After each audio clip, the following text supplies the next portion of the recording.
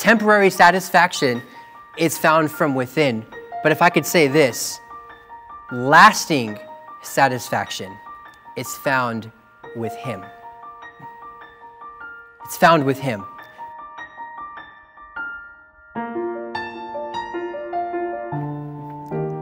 I want to be fat. It's not a statement you hear very often. It's not a politically correct word to use either. Instead, sometimes we say things like, I have a dad body, right? Instead of saying I'm overweight, we'll make up other excuses. Or some people will say I'm extra insulated. That's what my dad used to say. He's just hibernating. He's getting ready for the winter. Oh, I have a low metabolism. I'm horizontally challenged. I'm an enthusiastic eater. Whatever the case may be, and I realize that there are people who chronically have issues and they are struggling with it, and I have by no means trying to offend anybody at all or poke fun at anybody, because I think you understand the context of the scriptures that we just read this morning. In Proverbs chapter 11 and verse 25, the Bible says, "The liberal soul shall be made fat." Now, spiritually speaking, how many of you would like to be fat? Anybody? Anybody? Some of you are like, I still don't want to raise my hand. It's just too weird. I don't like the phrase. Now, the word fat in verse 25, the liberal soul shall be made fat. There's a Hebrew word called dashen, which specifically means to anoint. But when used in the figurative sense, it means to satisfy. How many of you would like to be satisfied in life? Every aspect of life you'd like to wake up knowing, my life is I'm satisfied with my life. Isn't that the goal, the dream of everybody? The pursuit of happiness, to reach this point in life where I can be happy, where I can be satisfied with my life. And we know that many people try to fill that void, that urge to be satisfied. In their heads, they think, if I can just land a decent job, that'll be step one to my happiness. And if I can just make a decent amount of money, then that's step two. If I can get a house, all right, I'm getting closer now. Maybe I can get a nice car, even just a reasonable car, a car that gets me around. And then maybe if I can find my true love, I can get married. I could have children. We can live in a respectable house in a quiet neighborhood. And we have all this list, and we check these things off to try to find happiness in life, to try to be satisfied, to try to be spiritually fat.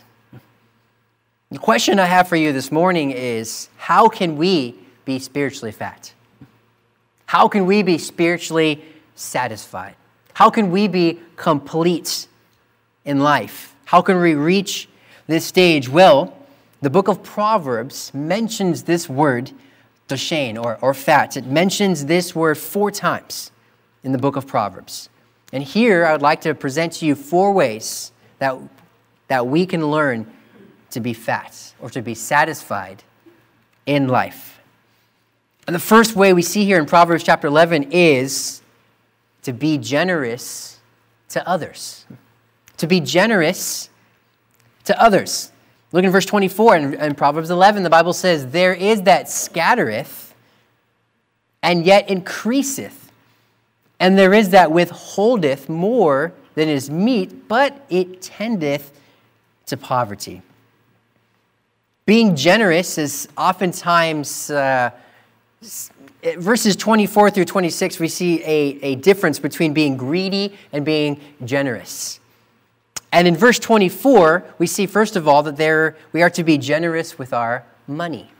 Generous with our money. It says, "There is that scattereth, yet increaseth." But then there's those people that hold on, and they end up becoming the ones stricken in poverty.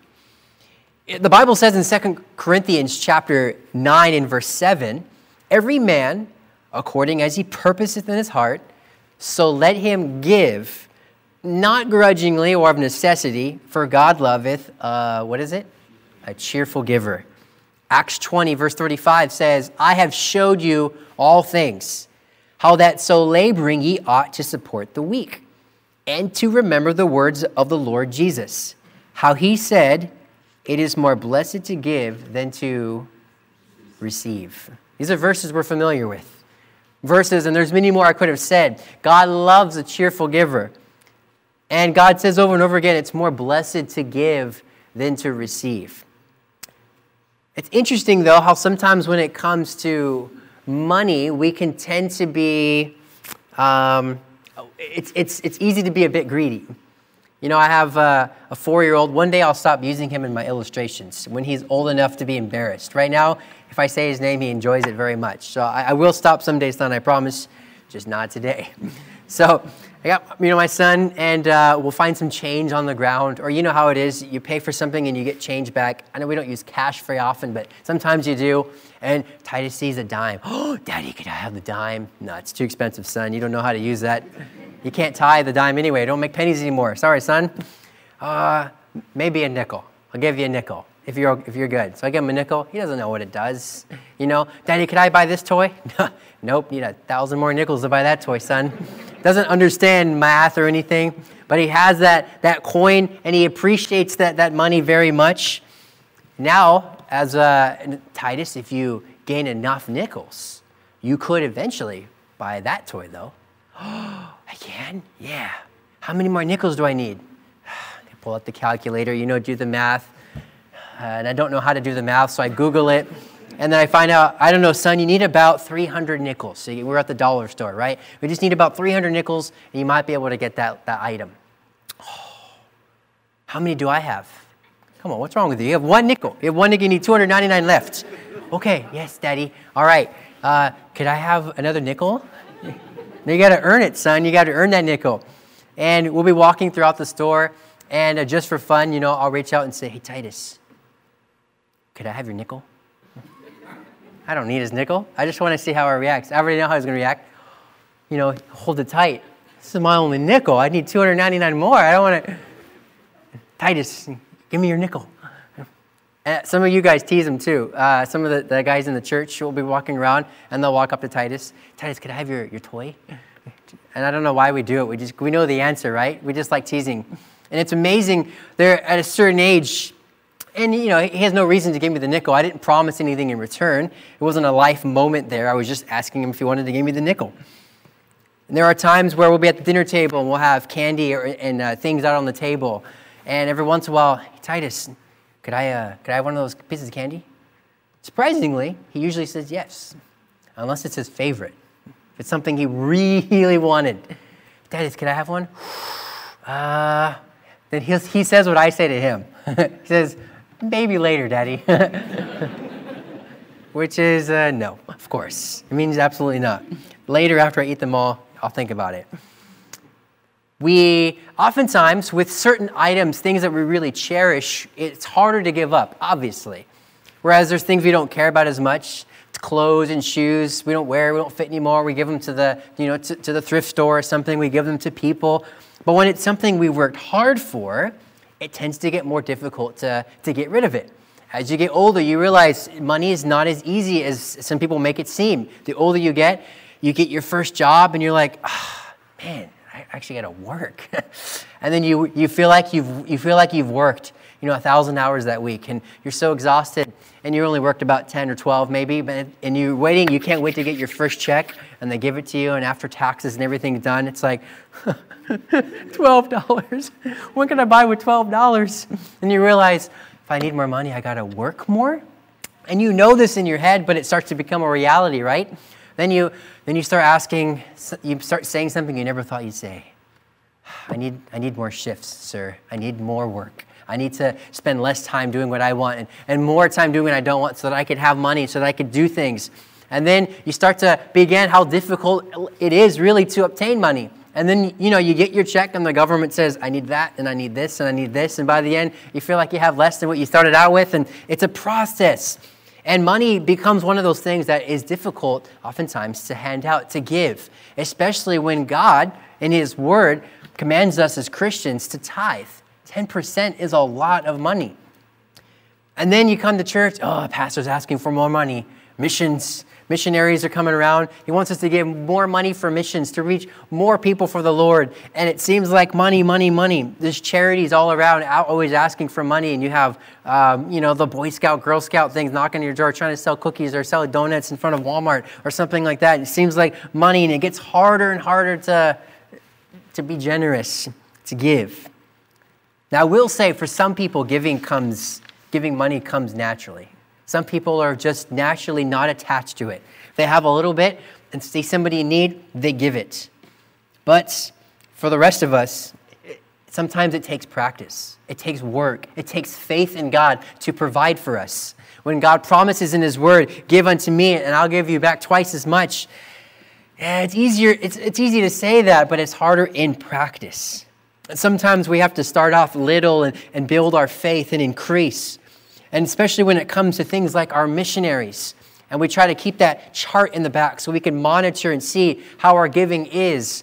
And we challenge people to give. And our missionaries have sold their houses, sold their homes, sold everything to move to a different country, to learn a language they don't know in a lot of cases.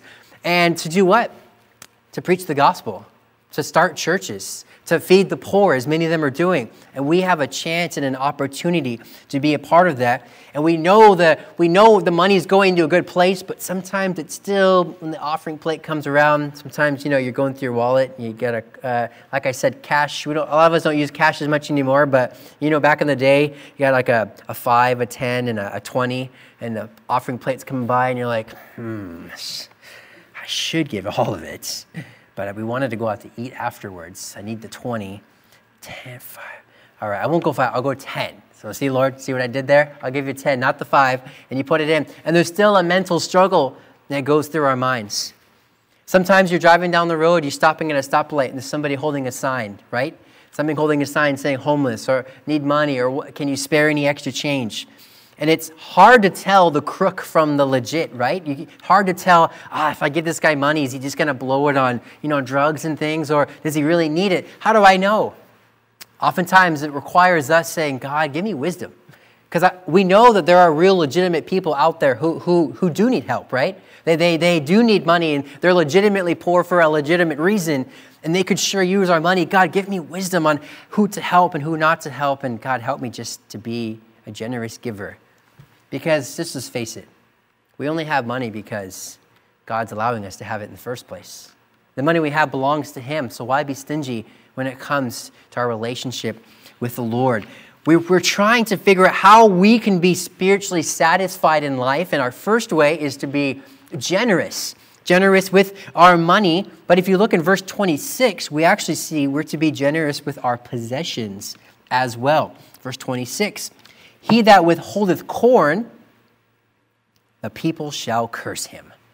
But blessing shall be upon the head of him that selleth it.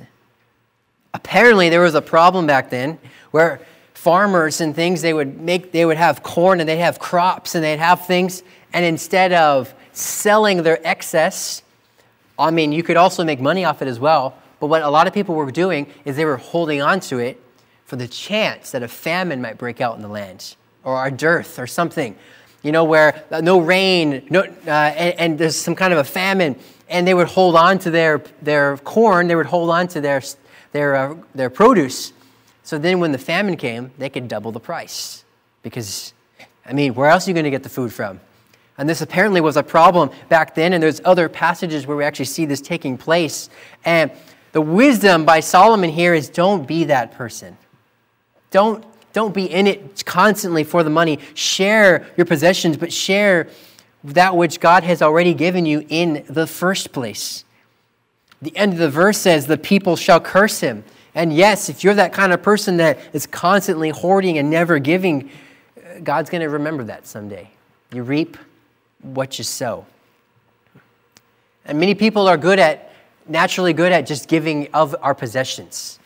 A lot of people are very inviting over to your homes. A lot of you have family members and friends that you've allowed to live with you, and you've given up rooms in your home, and you've given up food in your fridge. A lot of you have given up cars. I've been the beneficiary of this. The car we drive today was given to us for free by someone here in this church. And they have no idea the perfect timing that came. We had a car just like it. It's a Ford Escape. We had a car just like it. It was a 2001. And we had just got it. It was used. I didn't pay very much for it, but I was hoping it lasts us for a couple of years. And about 5 months into it, it's a Ford. What can you expect? Everything started falling off and popping off. And the day I bought it, it's a 5-speed, and I couldn't put it in the gear. It was stuck. The day I bought it, the day I pulled it out, and I had to spend all this money to get it, the car was just on its way out, and somebody just came by and said, "You want my car?" It's a car. We've been driving it for years now, and it's no problems at all whatsoever. God has been so good to us. Some of us are natural at giving of our possessions, our homes, our cars. Giving up a car, you could make money off that. Giving up a car is not something one would normally do. A lot of you have things like trailers and RVs, and you're willingly giving them out. Some of you you're generous with your food and groceries. Once again, been the beneficiary of this as well. Many of you have come by and laid groceries at our door or given us groceries. And some of you don't realize the timing that was involved in God allowing you to give us groceries at certain times. And the Lord has been so good to us. I love in our church as well, oftentimes when a lady will just give birth to a baby, oftentimes the ladies will form a schedule where each night they'll make sure that lady has a meal for at least a week or two or so to make sure that they could just relax and be off their feet. We have a giving church. And even though it may come naturally to some of us, there are others of us that could use a little bit of practice in this area of being generous.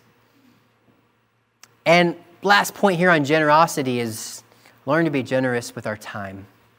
The process of generosity often takes time. Generosity often means going out of one's way to help somebody else, going the extra mile, or working a little bit harder or a little bit longer to help somebody. We have people in our church that have spent all day on Saturday, many Saturdays, painting the church, trimming trees. We have people that spend time coming Saturdays to go soul winning, to practice in the choir, work in the nursery, teachers and helpers in super church, and ushers and securities and greeters. And we have people that are donating their time constantly unto the Lord. And if I could brag on one person here in this church, there's somebody, at least personally in my life, that is, in my opinion, a very, very generous person. And many of you have been have seen the effects of the generosity of Pastor Devian, and I mean to point you out and uplift anybody. How many of you have had a cell phone fixed by Pastor Devian? Anybody? 3, 4, 5 hands. Anybody have a computer fixed by him? 5. Okay, more of the hands there. 7, 8, 9. Looks like quite a few hands there. How about has he driven any of you young people anywhere before? Given you rides anywhere? Okay, more hands are going up all over the auditorium. We on staff here, we have Mondays as our day off, and for at least a year or two, he would spend most of his Monday driving to UBC and helping start the UBC Bible Club, helping get it going, just being an encouragement to those there. Editing pictures or movies, he's something he does frequently. And these are just a few things. Some of you have this same generosity spirit. Keep that. Because there's something special about giving. You know, when you're a kid and Christmas time comes around, you can't wait to receive a gift, right? And I think I must still be a kid because I sure get excited when I see my name under the tree, and I can't wait to see what it is, even though I financially, I'm the one that probably bought it anyway in the first place, but there's a thought that counts anyway, and I so much appreciate, and I love receiving. But there comes a point, as a parent especially, where when you see your kid, open up a gift, and their eyes light up, and it was from the dollar store, but they don't care. They open up, it's a shark. I know you have 7,000 of them, but you got one more. But they see, and their eyes are so lit up, and man, that makes you feel good when you get the right gift for the person, and they open it up, and they enjoy it. Continue being a giving person. Generosity. You want to be satisfied in life? Learn to be generous. Learn to be generous. It's nothing like giving something and not even needing to receive anything in return, just being thankful. that you were able to give something. We want to be spiritually fat, generous, or be spiritually fat. We must first be generous. But I want you to turn with me to Proverbs chapter 13, 2 chapters over. Proverbs chapter 13. And look in verse 4. Proverbs 13 and verse 4. The Bible says, "The soul of the sluggard desireth, and hath nothing, but the soul of the diligent shall be made fat." You want to live a satisfied life, you have to, first of all, learn to be generous to others. But secondly, we must learn to be diligent in your work. To be diligent in your work. You see here in verse 4, it starts out by saying, "The soul of the sluggard desireth and hath nothing." First thing I see here in this verse is the emptiness of the lazy. The emptiness of the lazy. When we're oftentimes lazy, it creates this emptiness within us. The Bible calls the lazy the sluggard. A sluggard is one that desires knowledge, but does not care to be at any pains to get it. And so he doesn't have any knowledge. He desires riches, but chooses not to make use of the means by which to get rich. To be diligent and industrious, so he is without riches. He desires to wear good clothes and rich raiment, but is unwilling to labor for them, and therefore is clothed with rags. He desires food and plenty of it, but refuses to work for it. And he that will not work should not eat. And therefore he has it not, but starves and famishes. And in spiritual things, the sluggard desires heaven and happiness, but does not care to do the duties of religion. He would die the death of the righteous, but is unwilling to live his life, to abstain from sin, and live soberly and righteously. It's too hard service for him. He does not choose to do it or suffer anything that the cause of Christ and true religion desires. You see, one that lives his life of laziness oftentimes finds himself feeling empty inside. You know, sometimes you go throughout your day and you feel like you didn't accomplish anything. A lot of people as well, they go through things, they go through these midlife crises, right? Where they look back on their life and they think, what have I even done? Like, I mean, what all my life's work, what has it accomplished? We start rethinking our life and thinking in ourselves, what is even the point of it all? What have I actually done? Sometimes it's just a crisis and we realize we have done. But there are times where the laziness gets in the way of us being truly satisfied in life. Not only do I see the emptiness of the lazy, but I also see here the fullness of the diligent. The fullness. In the end of verse 4, it says, "But the soul of the diligent shall be made fat." 2 Thessalonians chapter 3, verse 10 says, "For even when we were with you," this is Paul, "this we commanded you, that if any would not work, neither should he eat." There's a state in America called, there's West Virginia. West Virginia. Now, West Virginians would know about a man by the name of Captain John Smith in American history. And he was vital to the survival of one of the earliest settlements called Jamestown in the early 1600s. When depression and sickness were at its worst, the morale of the men and women were fading very quickly. Captain Smith stood up and was forced to create a new law amongst the young colony. Okay? Depression was at its highest, sickness, it was getting hard to get food. This was a young colony, morale was fading. This was what Captain John Smith's declaration was.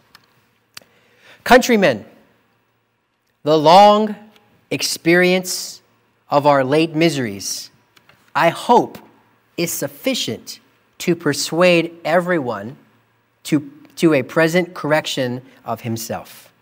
And think not that either my pains nor the adventurers' purses will ever maintain you in idleness and sloth.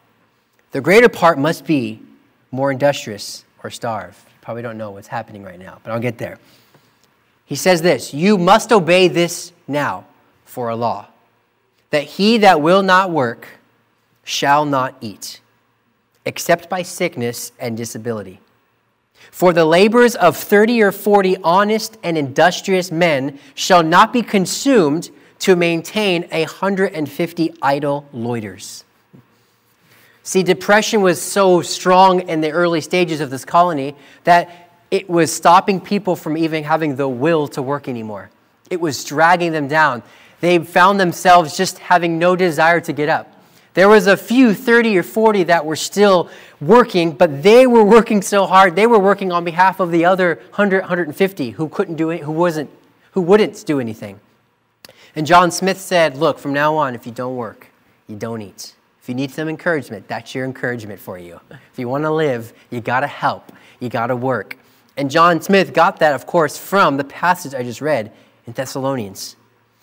John Smith would later make this statement, win or lose, you will never regret working hard, making sacrifices, being disciplined, or focusing too much. Success is measured by what we have done to prepare for competition. Interesting. You will never regret working too hard, making sacrifices. Now, some of you could argue that with something sly, but when it comes by the end of the day, working hard brings a sense of accomplishment, knowing that you were given a task and you did it as best as you could.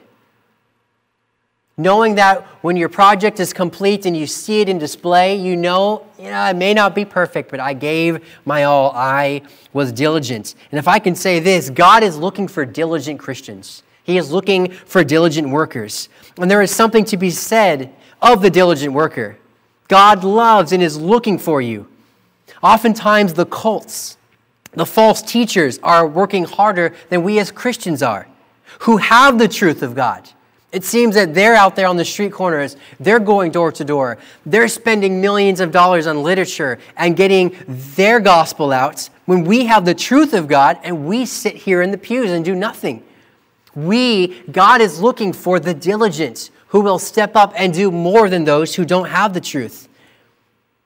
It's as if we don't truly believe in the truth that we claim to hold so dear to. If we really believed and loved the true God of heaven, wouldn't our diligence for him increase every day as we get closer and closer to him? Wouldn't our desire to live for him get stronger and stronger? Wouldn't our zeal and burden for the lost drive us to come soul winning and go witnessing every chance that we can?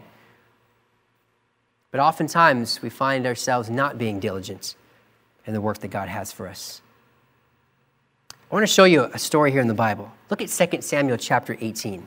It's sort of an odd story. 2 Samuel chapter 18. 2 Samuel 18, King David has just declared war on his son Absalom. Absalom tried to overthrow the kingdom. And David gives very strict instructions to his workers, to his general Joab. He says, listen closely. Do not, for any reason, kill my son. I know he's overthrowing the kingdom. I know he's a bad person. I know he deceived all of you, but he's my son. I love him very much. I am your king. Listen to me and do not hurt my son. Bring him in alive. Well, Joab had a mind of his own. You know the story. Absalom was running. He was on a donkey or a horse, and he had long hair, right? And got caught underneath the tree. And the donkey just kept riding. And he's just dangling from the tree, from his long, wavy hair. And he's stuck. It's so thick. The Bible says he had beautiful hair. It was not so beautiful now. He wished he had scissors and can cut it off, and he's just dangling there. And guess who? Some of the men see him. And they say, oh, it's Absalom. God just laid it right in our hands. So they run and tell Joab. He's the general. Joab, Absalom caught himself for us. I guess he surrendered. I don't know. He's right there. Should we bring him to David? And Joab says, why didn't you kill him? They said, because the king said not to. Call me weird. Joab says, he tried to kill the king.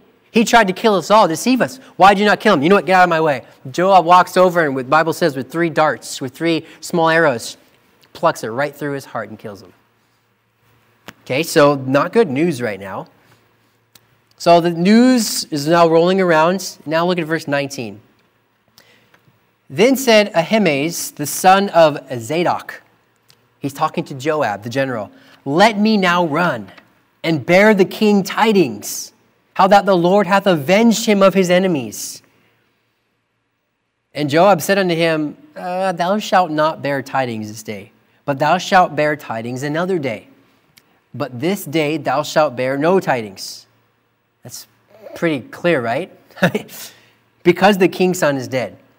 So he wanted to run and be the messenger and run to David and say, David, let me tell you the news. And Joab said, no, I don't want you to do it, buddy.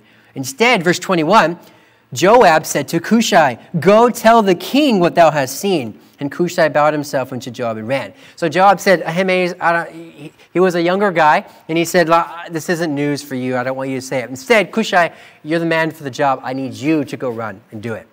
Okay, so pretty clear. You don't run, you run. Okay? Now, we're going to find out later, Ahimaaz didn't actually even know what happened. He didn't even know that Absalom had been killed. He didn't even know. So Joab said, don't run. Well, verse 22. Then said Ahimaaz, the son of Zadok, yet again to Joab, oh, but howsoever, let me, I pray thee, also run after Cushai.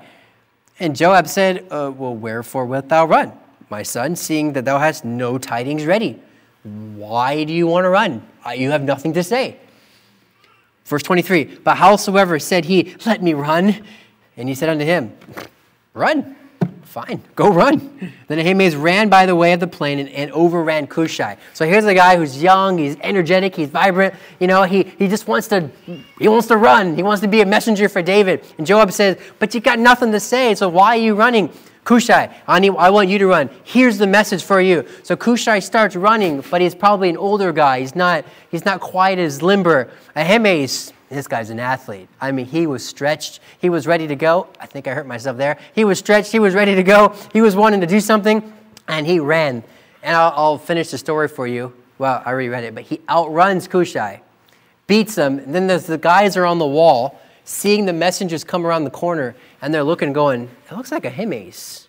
I could tell by the way he runs. You could read the passage. They could tell who it was by the way he ran. I could tell that's Ahimaaz, the son of Zadok. He's coming. And the Bible says when he shows up in front of David, David says, what happened? And Ahimaaz says, you know, there was like a lot of talking going on. I didn't really hear what it was, but we won the war. And David says, well, what happened to my son? He says, yeah, like I said, I don't actually know, but we won the war, David. Isn't that good news? So David tells him, stand aside. And then Cushai comes and tells him what happened, and David weeps and he mourns. Why am I saying this? Because there are oftentimes people who don't have anything good to say, yet they're so excited to say it. And yet, here's Cushai. Now, I'm not blaming Cushai. I think he was an older guy. He's not supposed to outrun Ahimaaz. But oftentimes, we as Christians, we're like Cushai. We're running, but we get outrun by people who have nothing to say. Where's the diligence? Where's the Christians who will roll up their sleeves and work hard for God and be generous and be diligent for the cause of Christ? Not only are we to be generous or to be diligent, but in Proverbs 15, we're also to be constructive with our words. Look in Proverbs chapter 15. We're to be constructive with our words. In Proverbs chapter 15 and in verse 30, the Bible says in Proverbs 15 and verse 30, the light of the eyes rejoiceth the heart, and a good report maketh the bones fat. You see what it's saying here? The light of the eyes, that which we see, that which what we're able to see, it rejoices the hearts. And hearing something good, a good report means good news. Hearing good news, maketh the bones fat. It completes us. It satisfies us. It's good news to us. It satisfies us. So, what do we learn from this? Being constructive with your words. First of all, we need to learn to give positive news. Learn to be a positive person. Now, I'm not saying you could never have a close friend and talk about negative things. Sometimes those are necessary. But on a day-to-day basis, what is your normal conversations like with people at the office or at home or at work? Are you generally an uplifting, positive, encouraging person? Or are you the type of person, hey, how was your day today? Oh, let me tell you. And this is what brings you joy, is telling people about how unjoyful you are. Oh, flat tire this morning. And something maybe not so bad happened, but you make it sound really bad because you want people to feel sorry for you. Oh, I'm so sorry. And that's what makes you feel good, is sorrow. Or maybe you're that kind of person that enjoys uplifting one another. Yesterday in our Soul Winners Academy class, we dealt with talking with strangers. And one of the tips we used was when you're talking with somebody, when you're trying to get to know somebody, try to keep positive stuff in the conversation. Don't go right to the negative. There are some things that you could talk about that tend to bring negativity to conversations if you're not careful. There are things, Proverbs 25 verse 11 says, a word fitly spoken is like apples of gold in pictures of silver. There are things that we should be careful with as a Christian. Sometimes you start talking about how much you hate your boss. Okay, well, there's more positive things to talk about in life. I'm sure all of us have had things we didn't care for about their boss. That's not something you need to talk about with a friend. Those are things that's not encouraging or uplifting. Learn to be that guy that has a smile on your face, that's always trying to uplift and encourage, not talking about other people behind their backs. Sometimes you bring up things like politics. And politics, there's always a right and a wrong. And whatever your viewpoint is on certain things, chances are the other person doesn't agree with you 110%.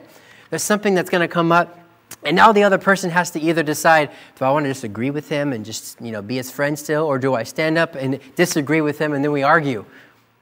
Learn to be that kind of person that uplifts, that is good at giving positive news.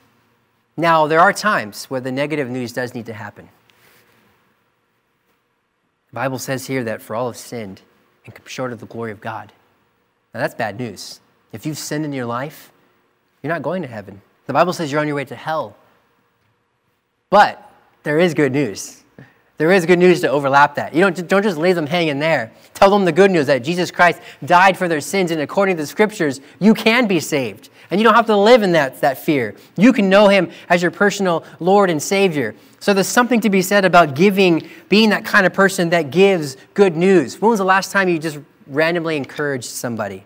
You just walked up to them and said, hey, I haven't talked to you in a while. How are you? And you just really invest in their life. Or you get a letter and you randomly write a letter to somebody just saying, you know what, I've been thinking about you. I've been praying for you. How you doing?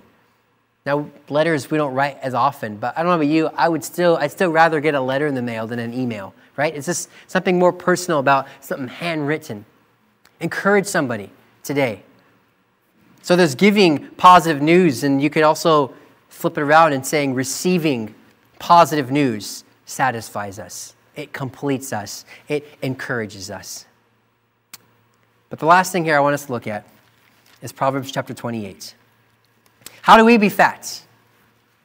How do we be spiritually satisfied? How do we reach a point in our life where we're content with the life that we have? Proverbs 28 and verse 25. The Bible says, Proverbs 28:25, he that is of a proud heart stirreth up strife, but he that putteth his trust in the Lord shall be made fat. Now, excuse the grammar here today, but the fourth reason that we can be satisfied is to be trusting in the Lord. To be trusting. Are you be trusting? Be trusting in the Lord. Because it says here in verse 25, he that is of a proud heart stirreth up strife. Temporary satisfaction is found from within. Temporary satisfaction is found from within. But if I could say this, lasting satisfaction is found with him. It's found with him. Lasting satisfaction. You see, because temporary satisfaction, it says here in verse 25, he that is of a proud heart stirreth up strife. Some people are proud because of all the things that they have, and they think these things make them happy, and they get proud because of it. But this is temporary. Proverbs 27:20 says, hell and destruction are never full. So the eyes of man are never satisfied. Nothing will truly satisfy you in life here on this earth. It's temporary. But lasting satisfaction is from within, from with him. John 4:13, Jesus with the woman at the well. Jesus looked at that woman and said unto her, whosoever drinketh of this water, pointing at just a normal well, if you drink of this water, guess what? You're going to be thirsty again someday. But whosoever drinketh of the water that I shall give him shall never thirst. But the water that I shall give him shall be in him a well of water springing up into everlasting life. Jesus says, you can get all the money you want in the world, all the wealth, the fame, the possessions. You can get everything you think is going to satisfy you, but you're going to be thirsty again. Because the eyes of man are never satisfied. But come to me, and I will give you living water that will satisfy you for all of eternity. We want to be spiritually fat today. It's found in being generous, as we've seen. It's found in being diligent in your work. It's found in being constructive with your words, according to the Proverbs here. And the most important part here is it's found in trusting in the Lord, putting your faith and trust in him. There's nothing better than laying your head at night knowing that you've given everything to God. And you know what? When the tough times come, you've given it to God already. And I know you don't want to go through the tough times, but they're there. And if you're here today and you've never accepted Jesus Christ as your Lord and Savior, you've never experienced the eternal satisfaction of living with him, his living water, you've never given your life to God, trust him today. You'll never find the satisfaction you're looking for without Christ. You can keep trying. You can keep searching. We'll still be here when you're done searching because you won't find it.